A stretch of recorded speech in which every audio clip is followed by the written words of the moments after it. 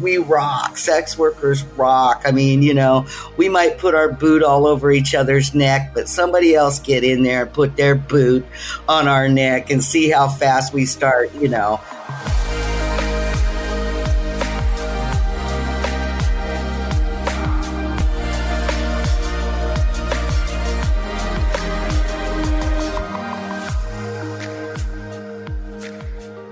Thank you for joining us for another episode of On the Horizon, a podcast about what's on the horizon for sex workers and how to navigate it. I'm Jessie Sage, and you can find me on Twitter at sapiotextual and at jessiesage.com. And I'm Melrose Michaels, and you can find me at Melrose Michaels on social and melrosemichaels.com. Just a reminder, if you are enjoying the podcast on Apple, please leave us a 5-star rating and review because it really helps us to grow as a podcast and better share information from our guests to the sex work community as a whole. Last but not least, if you want to support the podcast, please go to anchor.fm/horizon, spelled WHORIZON, to become a premium subscriber of On the Horizon, which unlocks 2 bonus episodes on the 8th and 22nd of each month with tons of extra exclusive footage from ourselves and our guests. Who misses free and affordable ads without the anti-sex work rhetoric? Assembly 4 is a team of sex workers and technologists from Melbourne, Australia, aiming to bring back free and fair advertising to the sex work community. They also give back to organizations based in harm reduction, sex work, and education. Stepping away from the clunky design of traditional platforms, their platform, Tryst.link, is a refreshing and well-needed change in both presentation and mission.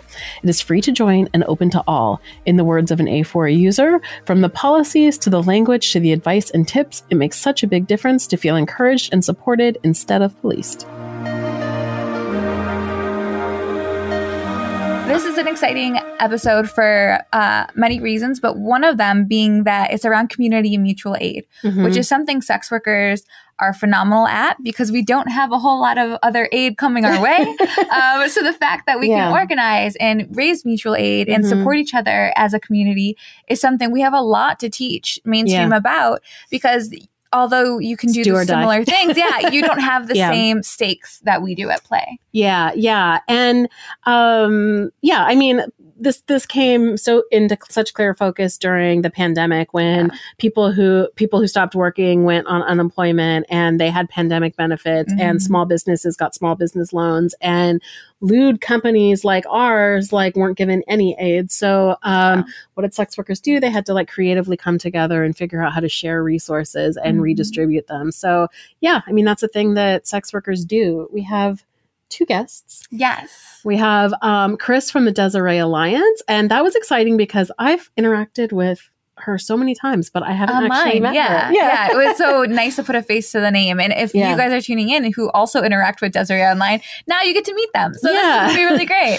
And she talked a lot about what's happened with the Desiree Alliance starting in 2006 when they started up until now, how FOSTA SESTA threw a monkey wrench into sex work organizing, which is really important to recognize, and what kind of projects they're working on now. And we also had Dina Stanley, who is a local to me. I know all of you guys aren't in Pittsburgh, but is a Pittsburgh-based organizer that did a lot of organizing with me when I did SWAT Pittsburgh. And we also worked on coalitions to stop police in Pittsburgh from using condoms and cell phones as instruments of crime. We did a lot of activism, and she not only works with sex work activism, but is a really big, powerful figure in Pittsburgh for trans community organizing and trans rights. Yes. And a lot of what Dina really brought to this conversation for me was a lot of emphasis on, education and information, which it seems like such an obvious thing when you're talking about, community and mutual aid.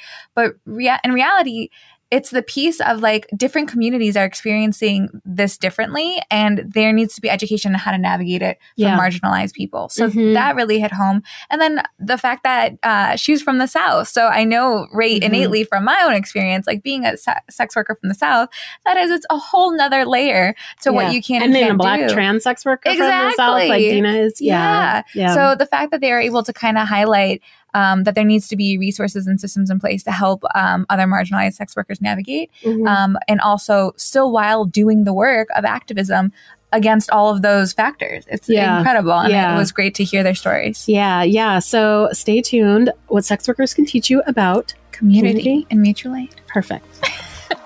Chris Sardina is the director of national sex worker rights organization Desiree Alliance.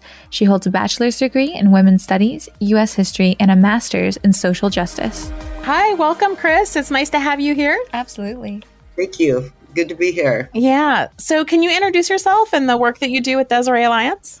I'm Chris Sardina. I am the director of Desiree Alliance and have been co-director since 2010 and then director since 2015. And I've been with Desiree Alliance since 2006. So we're getting, wow, we're on the upswing of 20 years now. Wow. So what does Desiree Alliance do? We're a sex worker rights group. We've been on the Decrim platform since the jump.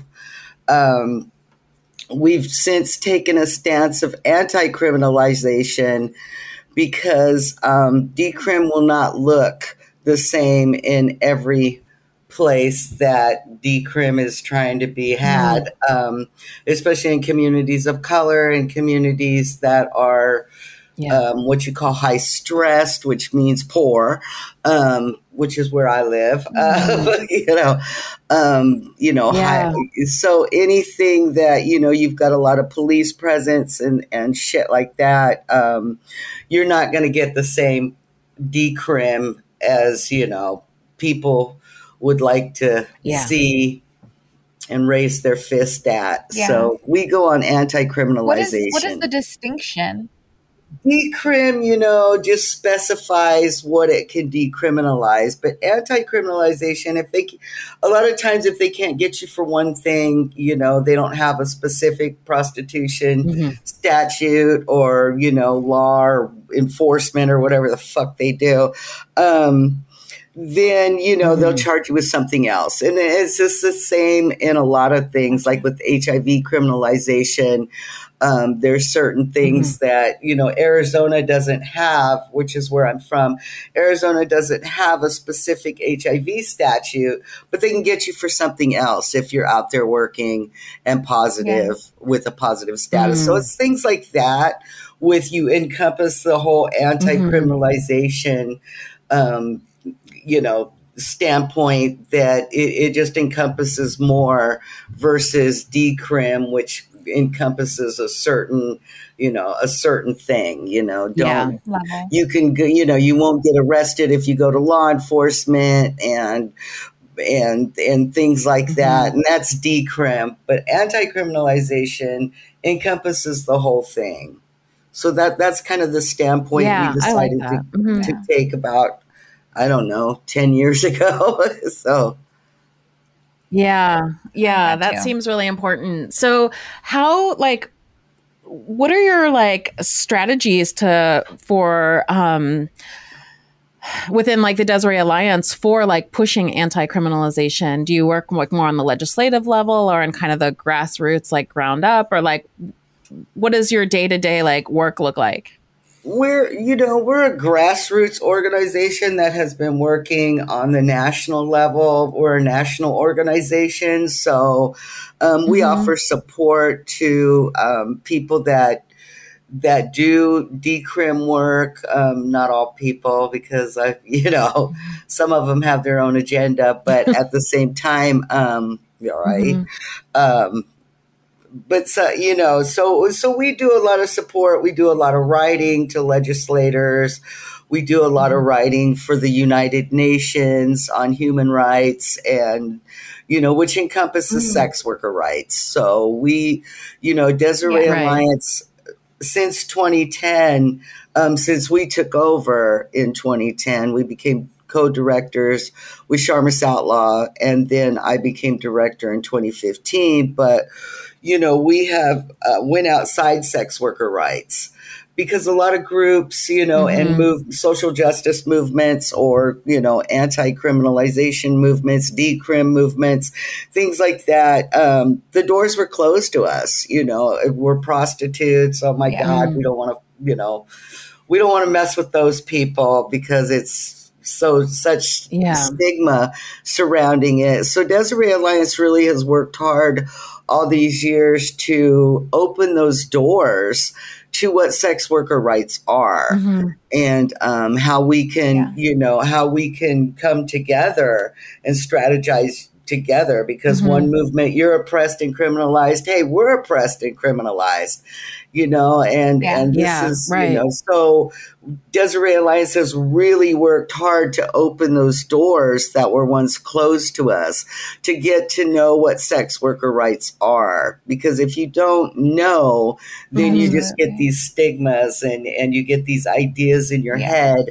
of what sex work is. So we've done a lot of education around that. We've done, a lot of humanizing around us. I'd say humanizing versus, hey, look at us, we're sex workers and we got our rights, So just to humanize us a lot makes a big difference. Yeah, you brought something up too that I'd like to get into as well, because this part of the season is all about what sex workers can teach non-sex workers about X. And I think something I'd like to get into too is about the fact that because of legislation like SESTA FASTA, we're not able to organize anymore because of how vague that language is. So could you speak to that a little bit and why, Desiree isn't having real in-person events anymore? Well, Desiree came about as the first national sex worker conference in the United States. We were the first to, have a big gathering. We started Desiree Alliance because of the Green River Killer, Gary Ridgway, who was killing street-based workers along and throwing them in the Columbia River by the banks.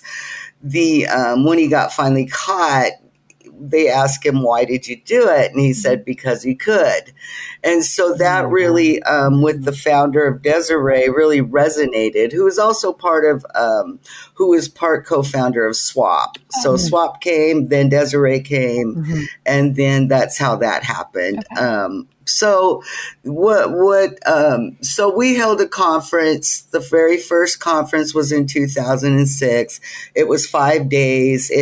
People from all over the world came. And so Desiree kind of went off that platform. So every 2 or 3 years, whenever we could get funding for it, because it's really expensive to hold a 5-day conference. Yeah. Right? It's like up to $100,000 easy. Yeah. So we sponsored conference and gave a lot of scholarships away, and it was known worldwide. People would come to Desiree for the, we're very political, because basically Desiree Alliance is a political sex worker rights organization. And so, when FOSTA SESTA came around, it took before I announced it, I said, fuck, we're fucked. We're just fucked. Yeah. Because I thought, and I thought about it for months of how we could hold this conference without FOSTA SESTA affecting us. Yeah. And every scenario for months, and it killed me, every scenario that I could possibly think of that they wouldn't come after us. And we have different themes as well. And in 2019, we were going to have our 7th national conference, and it was about, I'm a title maker, immigration, migration, and sex work. So immigration's being from Arizona is really near and dear to my heart. And so, it's been on my mind for years.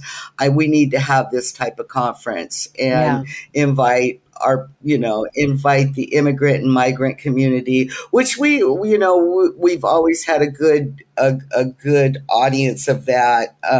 Desiree Alliance is pretty well rounded in our conferences. So you see a lot of different sexualities, identities, different,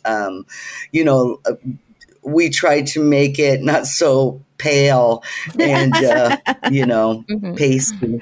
So, we try to do that. But, and so when it came to it, I thought, there was going to be, if we held that type of conference on immigration and migration, then what was going to happen was, here comes ICE, and here comes the state and the federal and the local cops coming in and swooping in and arresting everyone, and which, could be a death sentence for some people, being deported and going back to a country where maybe prostitution, can get you killed like it can here. Yeah. But, so just going back to a country that maybe, you will be dead by the time you get off the deport plane. And so, and plus people go to work there. People come to Desiree to work. That's just a fact. Where you get a horror conference, you're going to get people that work. And a lot of people, come to Desiree Alliance to work in a different city. We hold them in different cities. Like last time we held it in New Orleans, right there on Bourbon Street. So, so we thought if one person just puts up one ad, that could be considered trafficking. Right. So it was really, really, I went into this spiral of deep depression for like a year after I finally announced it. After months, I say, talking to our board, and what do we do? And it's just like, we can't take the risk for our attendees, and we also can't take the risk for our organization. Yeah. So it was really sad, the biggest event, that sex workers have in the U.S., and we had to cancel it. It was the one place where we could get together for 5 days. It was the one place, it was a conference. We had 5 tracks. We had, activism, business, harm reduction, academics, and something else. But there was 5 tracks. So, we had, 500 plus people coming. And so, from all over the world. So it was a really huge blow to sex workers and our, just coming together to strategize, because we're so fractured here in the United States. Do you think? It was really a fucked up situation. Yeah. Do you think so? Because sex workers have these kinds of challenges to just do things like get together and share resources and information. Do you think that we have a skill set that other organizations don't have because of the way we have to overcome kind of these obstacles? You think? You think? Yeah. Yeah. I mean, we get around. We get around, every way we can. And, we've always done that. We've had to, because, even with other movements that don't support us, we've had to push back, and this is why we decided years ago to go outside of sex worker rights and talk about, our movement to other movements. And so this, that's helped quite a bit. But at the same time, we've had to get around stuff. And that was what was so disheartening about, canceling the conference was because I couldn't find any way to get around it. People are going, well, go to another country. And it's like, I can't even get out of the fucking country because I'm a felon and I'm a multiple felon. So I can't get a passport. Right. And so plus it's a U.S. conference. It's not, a Canadian conference or a European conference. It's a U.S. conference. Right. And so, there was a lot of things. Well, why don't you, can we do it this way? Can we do it that way? And I mean, believe me, I have thought of every scenario that could possibly be to get around it. And it was the one thing that I found that we couldn't get around. Yeah. So it was really, but I mean, we're resourceful. That's for damn sure. We've held small summits, to where we wouldn't be on the radar. Because when you plan a conference, you get with and we always have it in a big hotel. And that's another problem, getting a hotel to accept us. Right. So, but when you come in, hospitality works hand in hand with law enforcement. Yeah, absolutely. So we start planning a year ahead, and they know we're coming a year before we even get there. Yeah. Law enforcement. So, they know we're coming. And with FOSTA and SESTA, that would give them plenty of time to gear up with their tactical shit. And it would have just been a fucking mess. And I wasn't going to do that to anyone. Yeah. And me either. I'm 61. I didn't want to go to fucking prison again. I was going to say, I want to pivot to the mutual aid part of this, because one of the things that you said earlier was that when the conference was going, you did a lot of scholarships, but I know there's also a lot sex work, especially I saw this a lot during the pandemic and post FOSTA SESTA, we're sending the same $20 around to each other, in circles. And I wanted to, I mean, that's real. But I wanted to ask you a little bit from the organizing perspective about what that looks like for you guys and how you conceptualize mutual aid within the community. Well, that's what see, Desiree didn't have any money for mutual aid. So we, just passed it along. And when you go back where you mentioned earlier how resourceful we are, because we didn't qualify for the stimulus, or I didn't. I didn't either. And a lot of people didn't qualify for the stimulus, because most of us, you don't see us branded online. You don't see us, you don't see, they don't have 1.5 million followers, or, people aren't on OnlyFans. That was an option, which got flooded. The market got saturated. So, their earnings went down, or they were making $7 a month or something, out of the millions that signed up. But, one thing about sex workers, the minute that happened, the minute that this pandemic shut the world down. I'm 61 years old. I've never seen the world shut down, and I've been through quite a few pandemics. I've never seen the world shut down. And that was a first for everybody. And so, to see sex workers jump up and do the mutual aid thing, and for those, who could help did, and those who couldn't help did. And that was something that really, we rock. Sex workers rock. We might put our boot all over each other's neck, but somebody else get in there and put their boot on our neck and see how fast we start, beating your ass. So, it was something that was really, get off her neck. I've got my foot on it right now. But, it was something that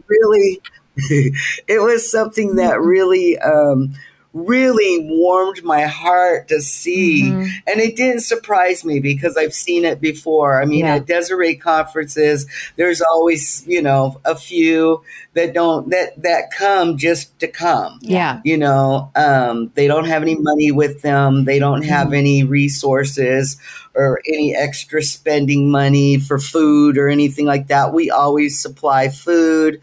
We have a room with a refrigerator and stuff like that. But to kind of connect that, we would pass a hat around. Somebody would come up to me and go, Chris, I don't have any money. Boom, we pass that hat around, and there would be $300-400 in it for that person. So this is how I saw, see us taking care of each other.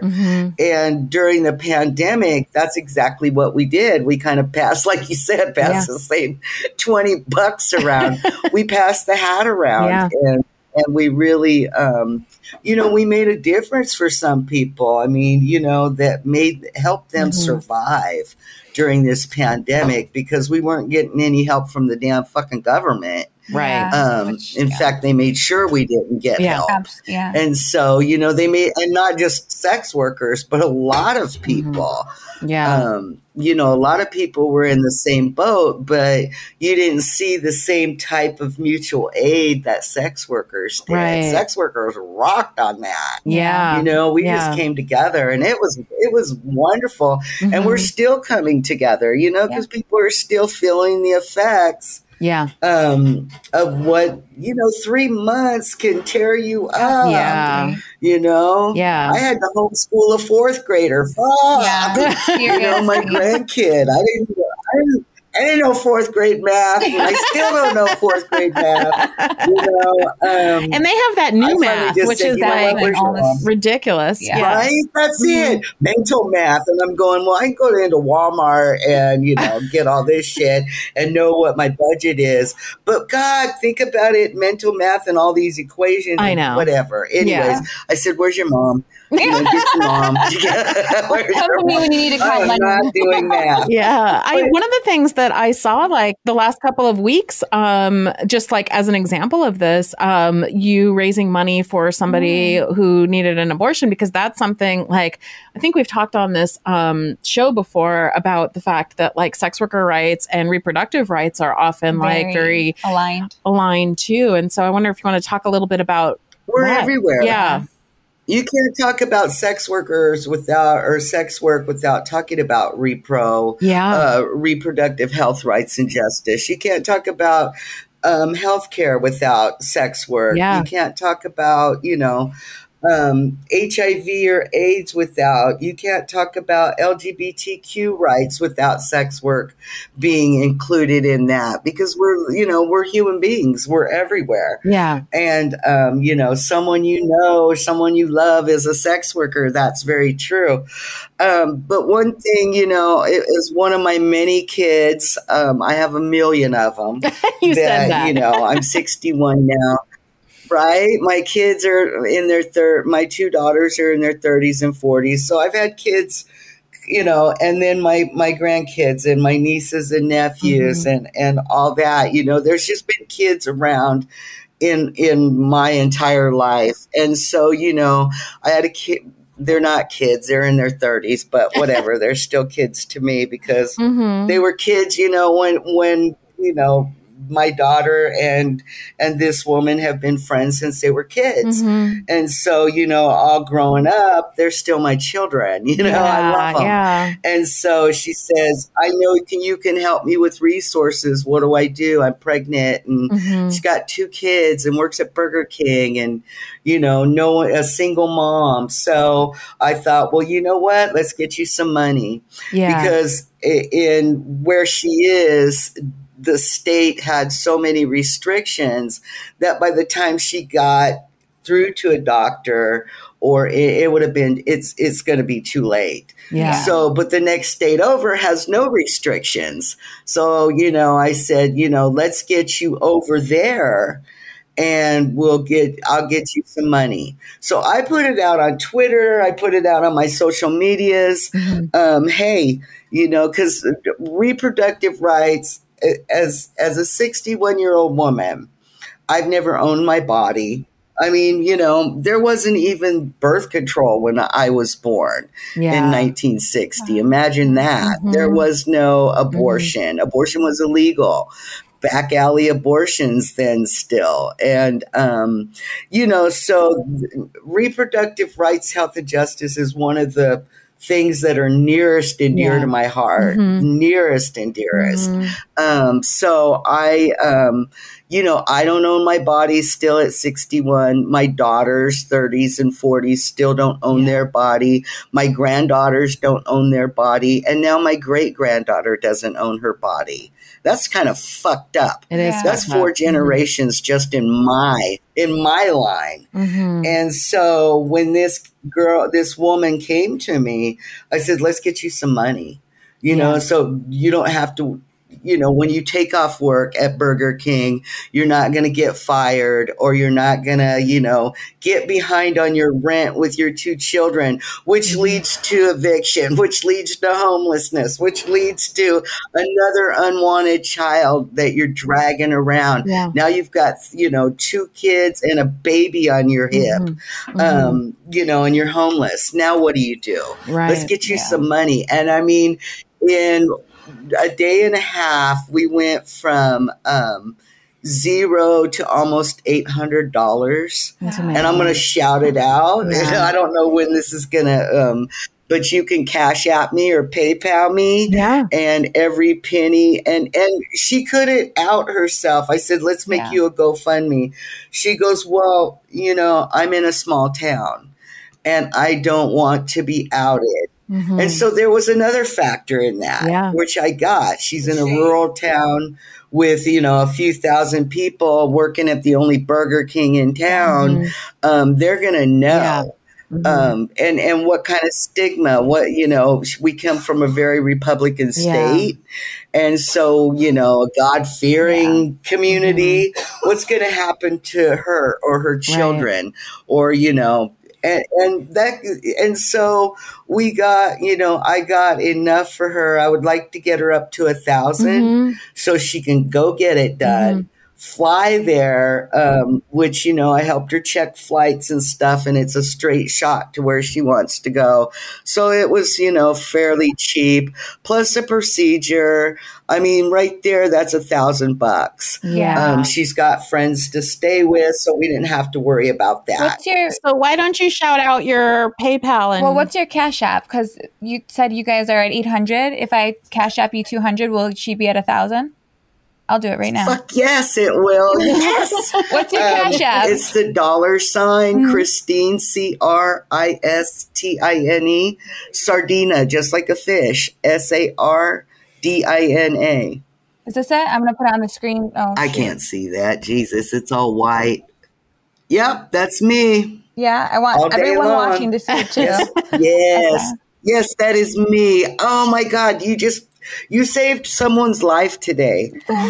That's really sweet. I don't deserve that. I know she's going to miss a couple days of work. Let's not make her struggle. Yeah. And that's the thing, with all these restrictions now. I mean, fuck. Yeah, It just almost makes me cry because I've been fighting it for so many years and marched and fought and know women that have had illegal I have a 20-year-old daughter and I'm 44 and I'm, phasing out of worrying about pregnancy, but my daughter's 20. Yeah. And it makes me sick. To think about. And the other thing that people don't consider when legislation is a heartbeat bill and shit like that's 6 weeks. Most people can't get an appointment by the time they realize they've missed a period before 6 weeks of that time. So really, this is just a fuck you to women. I'm in Arkansas. Yeah, exactly. My friend's in Arkansas, and there was one Planned Parenthood. They've got one. And it's 8 weeks, and you don't get an appointment for 10 weeks. You're fucked. Yeah. Can't go to Texas. Can't go to Oklahoma because the Oklahoma just passed some shit. Yeah. And so, it just gets to the point where do we have autonomy? Right. And it's the same way with sex work. When you get down to it, a lot of times when I speak to people about sex work, I said it's not even about how you feel about sex and work makes no difference. It's about owning our bodies. Yeah, absolutely. And how we labor with our bodies. When I check into Walmart every day, I'm laboring with my body. Absolutely. If I work at Burger King every day, I'm working with my body. Yeah. And so you really have to kind of bring it back to where, and there's another movement we're in, the labor movement. So how do you get autonomy over your own working conditions and your own body? Right. And so that, it's really, it's where, and it's not just reproductive rights aren't just for women either. Trans men have babies all the time. Yeah, absolutely. So you've got to think, and then you get into that stigma. I mean, it's just like this giant fucking circle that, it seems to, you can't seem to get away from. Absolutely. But when are we gonna stop making sex so filthy and dirty? Right. I like sex. Yeah, me too. We like sex. Not so much anymore. Yeah. I mean, once I went through menopause and that kind of subsided, I have absolutely no use for any of it. Other than fighting for my rights to fuck if I want. But back in the day, you were into it, huh? To be illegal or be criminalized for enjoying sex is, Jesus Christ. Yeah. And there's another problem there. Jesus Christ. Yeah. Well, that's a good place to wrap it up because we got that. I mean, our listeners are going to be like, well, no, this is. Yeah, this is it was really great. People really knew the story. Women supported his journey, his 50-mile journey. His whole journey in the Bible is 50 miles in 3 years. And then he got nailed. And that women supported him. Absolutely. Women financially supported God. Yeah. So, God knows if they think about that. But, so Jesus lived off women. Yeah. Yeah. Well, thank you so much. Where can people find you and your work? Yes. We're DesireeAlliance.org is our website. You can see a lot of our work that we do. We're doing a lot of United Nations work right now on the elimination of racial discrimination. We do CEDAW, which is indiscrimination against women. And so we do a lot of human rights work. And so DesireeAlliance.org. I'm at... you can catch me on Twitter all the time. When I'm supposed to be working, I'm playing. Procrastination is my middle name. So we're, Desiree Alliance, and on Facebook as well, Desiree Alliance. So I'm not on Insta or Snap. I don't, I'm done with that. I just can't deal with that shit. You know what I mean? That's way too many social medias. I hear you. I get that. Yeah. Well, thank you so much for coming on. We really appreciate it. Thank you so much for the donation. That is so awesome. Today's episode is sponsored by ePlay, an adult live streaming platform creating an online ecosystem for creators to engage with their fans that's easy, exciting, and empowering. At ePlay, you earn 80% of revenue on everything from live streaming to private messages with your fans to your sub-club membership fan site. ePlay even allows you to earn money while you sleep with offline tips. Do what makes you excited, take control of your business, content, voice, and freedom as a creator. Consider joining ePlay today.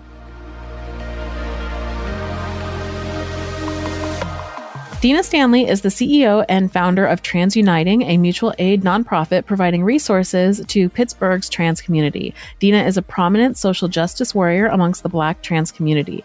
TransUniting is a trans, non-binary, and gender-expansive organization working to better our community's lives here in Pittsburgh. Hi, Dina. Welcome to On the Horizon. I'm very happy to see you. You are a local Pittsburgher with me. We know each other in real life, actually. That's rare these days. And it's wonderful to meet you. So glad to meet you. Yes, amazing to meet you as well. So, Dina, can you introduce yourself to our audience? Sure. So I am Dina Stanley. I live here in Pittsburgh. I'm a local advocate, an activist for the trans community. Yeah, great. And you have a lot of different hats like in the community. Yes. I'm also a business owner as well. I'm a pastry chef, so I own a catering company. And just do a lot of work around the city for different businesses and corporations. I'm curious, like with all of the organizing and activism you've done, is there things that stand out like right away, super obvious that obviously like, even though it's within sex work organizing that instantly could cross over to organizations and mutual aid activism groups outside of sex work? Just information, navigating, through these systems. A lot of times that's how they get us, especially when we get, caught up in these systems. They kind of scare us into these plea deals and different situations. You mean law enforcement? Yeah. Mm-hmm. Yeah. So that's a big thing. It's like, they kind of steer you into certain situations because we don't know our rights. So that was a big thing for me, crossing over into the world. It was like, you learn a lot more. I'm like, shoot, if I would have known this back then, this wouldn't have happened. There was a lot of situations that wouldn't have happened if I would have knew what I know now. So. Yeah. So do you feel like part of like the activism and organizing you've been doing since then is like helping to disseminate that information to communities?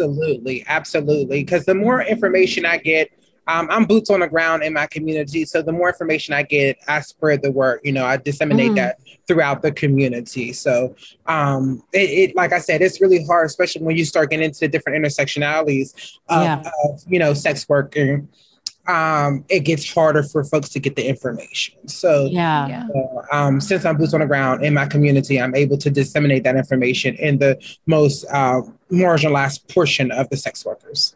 Yeah. That's cool. That's really cool. What do you think that some of the main like challenges for like organizing is, particularly for like sex work organizers when the work that we're doing is criminalized? Like, what do you think those challenges are, I guess? And has it gotten harder post FOSTA SESTA? I mean, I guess that's a big question. Yeah. Oh, you said about FOSTA SESTA? Yeah. Has it gotten harder since then? Absolutely, because they shut everything down. So you have to navigate through these systems, these different types of systems. Yeah. And now other folks, it was really easy access, especially like online and things, is not as easy anymore. And then you have to be very cautious and careful when you're doing banking accounts and just different situations such as that, and if you start, navigating through those systems of maybe trying to open up a business of some sort, and you have to start trying to pay your taxes. So you have to figure that out and just different avenues that you have to do that you didn't have to do before, this FOSTA SESTA took place. Right. Yeah. So do you feel like it's really changed the way that you've like gone about doing like advocacy and organizing, or how has it like impacted your day to day? Not so much. Just making sure that they know that, the thing.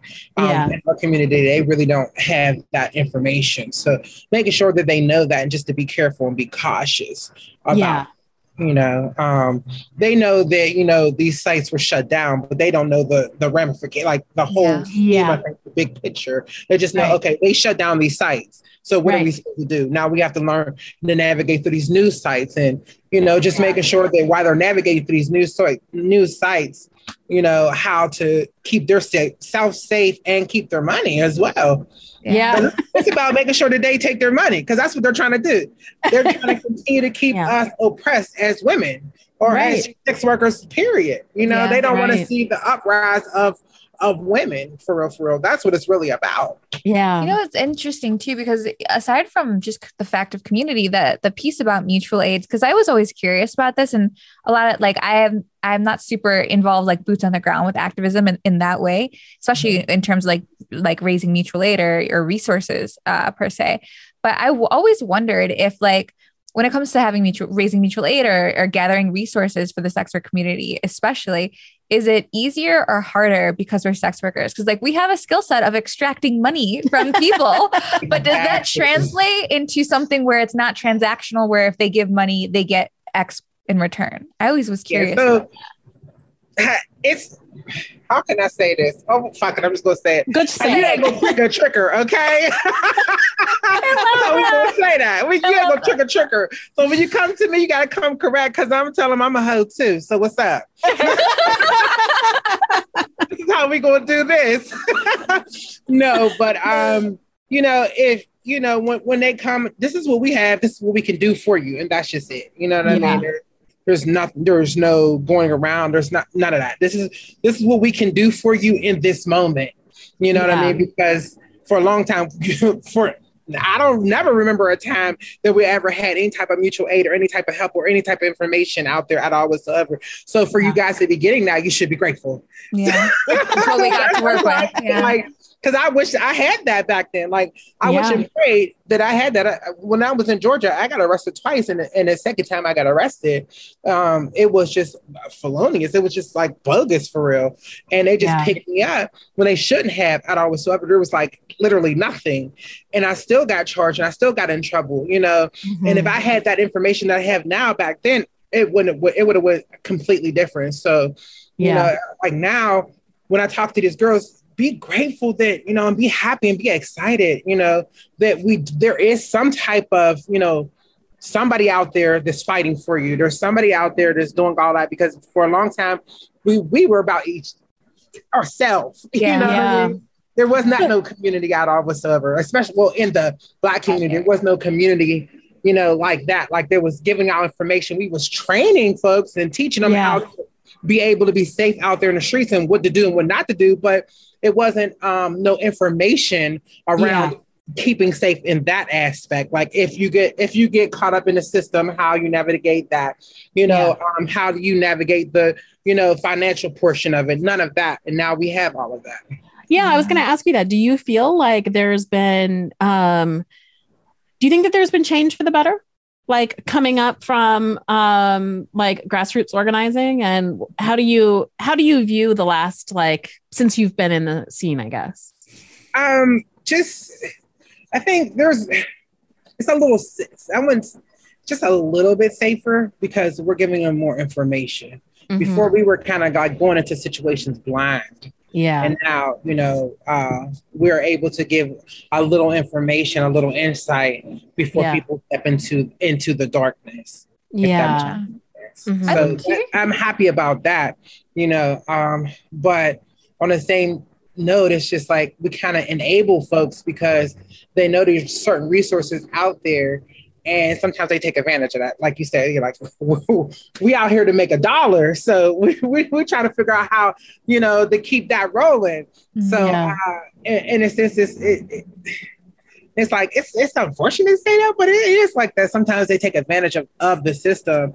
And do you, and this is, I guess, kind of a loaded question too, because like a lot of the reason I started Sex Work CEO, because my philosophy, my background is more on the business side of things and like digital sex work, right? So my philosophy, after seeing what happened during the pandemic, where everyone kind of had to go online and like couldn't be full service, a lot of people were out of that kind of work. And my thought was like, okay, all these big online creators got really successful off of the height of the increased traffic and money around the pandemic. Some of them, the larger creators usually, but I expected to see more of them like donating or helping lobby or giving back in ways that could affect change. And that didn't really happen. So my whole thing was like, okay, if I could educate like on the digital side, again, more creators to have the skill set to try to be successful on these kind of online platforms, maybe more people will give back or at least feel a responsibility to do that. And like, I'm curious if the sex workers and the community groups that you're in, for example, are the ones kind of coming in and out of the doors, the ones that are able to give back. And do you think those people feel a sense of responsibility to do so? Because like, I'm trying to instill that in people coming across like my lens, like, look, I'll teach you how to do the thing I do as much as I can and what will translate to you because we're different. But at the same time, like I want to leave them with their sense of responsibility. Like don't gatekeep, pass information along, be a part of the community, give back, you know, be part of Free Speech Coalition, send in a donation, help us lobby, like those kinds of things. That's only going to happen when everything, like when there's a hope, like the FOSTA sometimes, if they know about it. So the thing is, a lot of folks don't know what's happening for real. They know that things are getting shut down, but they don't know, like I said, the bigger picture around it, like the FOSTA and different situations like that. They just know like, hey, the government shut them down. Oh, well, you know, this is more so of a fight or flight. Like, I'm trying to survive. So if I'm trying to survive, I can't be helping the next person while I'm trying to survive. Yeah. You know what I mean? So that is the biggest thing. It's like, okay, if there is a situation where, you know, I absolutely have to stand up and do this, then I'm going to do this. But if not, this is survival. You know what I mean? Like, so I'm just out here and I'm going to make my content all day long. Like, you know, OnlyFans, they're going there 24/7. They're making content, they're putting out there, they're checking everything, they're doing all of that. And when they have downtime, I'm going shopping. I'm going to, because this is work, so I'm working constantly. And when I'm not working, I'm going out here and I'm going to live my best life. Right. I'm not going to worry about everything else because I'm focused on the now, not the future, or not the past. I'm in my now, I'm in my present, and I have this which cash. like it's a good thing to like, that's a good like reminder though. I think that like you have to have a certain level of stability in order to even like be in a position to be able to do that. Yeah. Position and class in a sense, have that information, and a lot of folks, even though they do have a certain amount of information, they might not understand that information. They might not really get, the consequence. They might not just get it at all. So if they're just like, okay, well, that happened. Okay, let me figure out how I'm going to be able to be sustainable. Yeah, that's what it's all about. Let me just figure out how I'm going to be able to be okay. Right. Yeah. I know that they're attacking on some level. Right. Don't bother me because I'm a hustler and I'm going to get this money. So that's, you know what I mean? Yeah, totally. Terms, that's what it's about. It's just about making sure that you hustle enough money to keep yourself okay. Mm-hmm. Yeah, absolutely. So do you feel like there's things that you like, this is kind of like a wrapping up question. Do you feel like there's things that you learned from hustling, from like being in sex work or from being in like these communities that like have given you like skills to be able to like a skill set, do the work that you're doing? Yes, honey, how to get this money. like y'all said, being able to navigate and make sure I keep getting that money from folks. You know what I mean? Yeah. Being able to go into the room and might not. So it might be a room that I'm very uncomfortable in, but I'm still able to navigate through that room because of the lessons and teachings that I learned from doing sex work. So, you know what I mean? Like it really helps in those types of rooms when you're trying to fundraise and get money, because you start thinking about that. And even in business, when I'm doing my catering, or just helping people in general, because I'm looking at it in a different light than everybody else is, because honey, I'm looking at it from the lens of a hug. Yeah. We interviewed somebody else earlier today, and she was like, we were asking her a similar thing about business, and she's like, you have to treat everyone like a client. Everyone's a client. Yeah. Every single thing is a transaction, So you gotta treat it as such. That's how I see it. Like everything is transactional. So let me figure out how to tweak and twerk this transaction to fit best for whatever situation I'm in. That's absolutely true. That's amazing. Yeah. Well, where can people where are you? Where can people find you? Yeah, and your work. So I am on Instagram and Facebook and Twitter. So my Twitter is The Real Chef Dina. My Instagram is Dina Nicole Smith. Love that. That's good. That's great. And my Facebook is Dina Rhonda Stanley. So you can find me on all of those. And you can also find my organization, Trans Uniting, and that's YONITING on Facebook, Twitter, and Instagram. That's beautiful. Okay, awesome. Great. Thank you, Dina. It was really fun to see you again. Nice meeting you. Yes, nice to meet you as well. This episode of On the Horizon is sponsored by DMCA Force. DMCA Force is the authorized DMC agent for the largest online creators and the platforms that they monetize. DMCA Force protects models, musicians, writers, videographers, artists, and tons of other creatives publishing their works online. With DMCA Force, you get 24/7 automated monitoring, flagging, and removal of stolen and pirated content. They use metadata and keywords relating to your work in collaboration with search engines to remove even the 10 to 15% of content on ghost sites that can't typically be scrubbed from the internet. They even offer the ability to fingerprint content and digitally watermark it as an added layer of security to protect the art you work so hard creating. Join DMCA Force today. Thank you for joining us for another episode of On the Horizon, a podcast about what's on the horizon for sex workers and how to navigate it. I'm Jessie Sage, and you can find me on Twitter at sapiotextual and at jessiesage.com. And I'm Melrose Michaels, and you can find me at Melrose Michaels on social and melrosemichaels.com.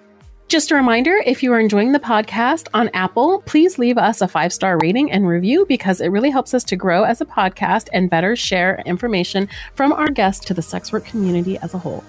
Last but not least, if you want to support the podcast, please go to anchor.fm/horizon, spelled WHORIZON, to become a premium subscriber of On the Horizon, which unlocks 2 bonus episodes on the 8th and 22nd of each month with tons of extra exclusive footage from ourselves and our guests.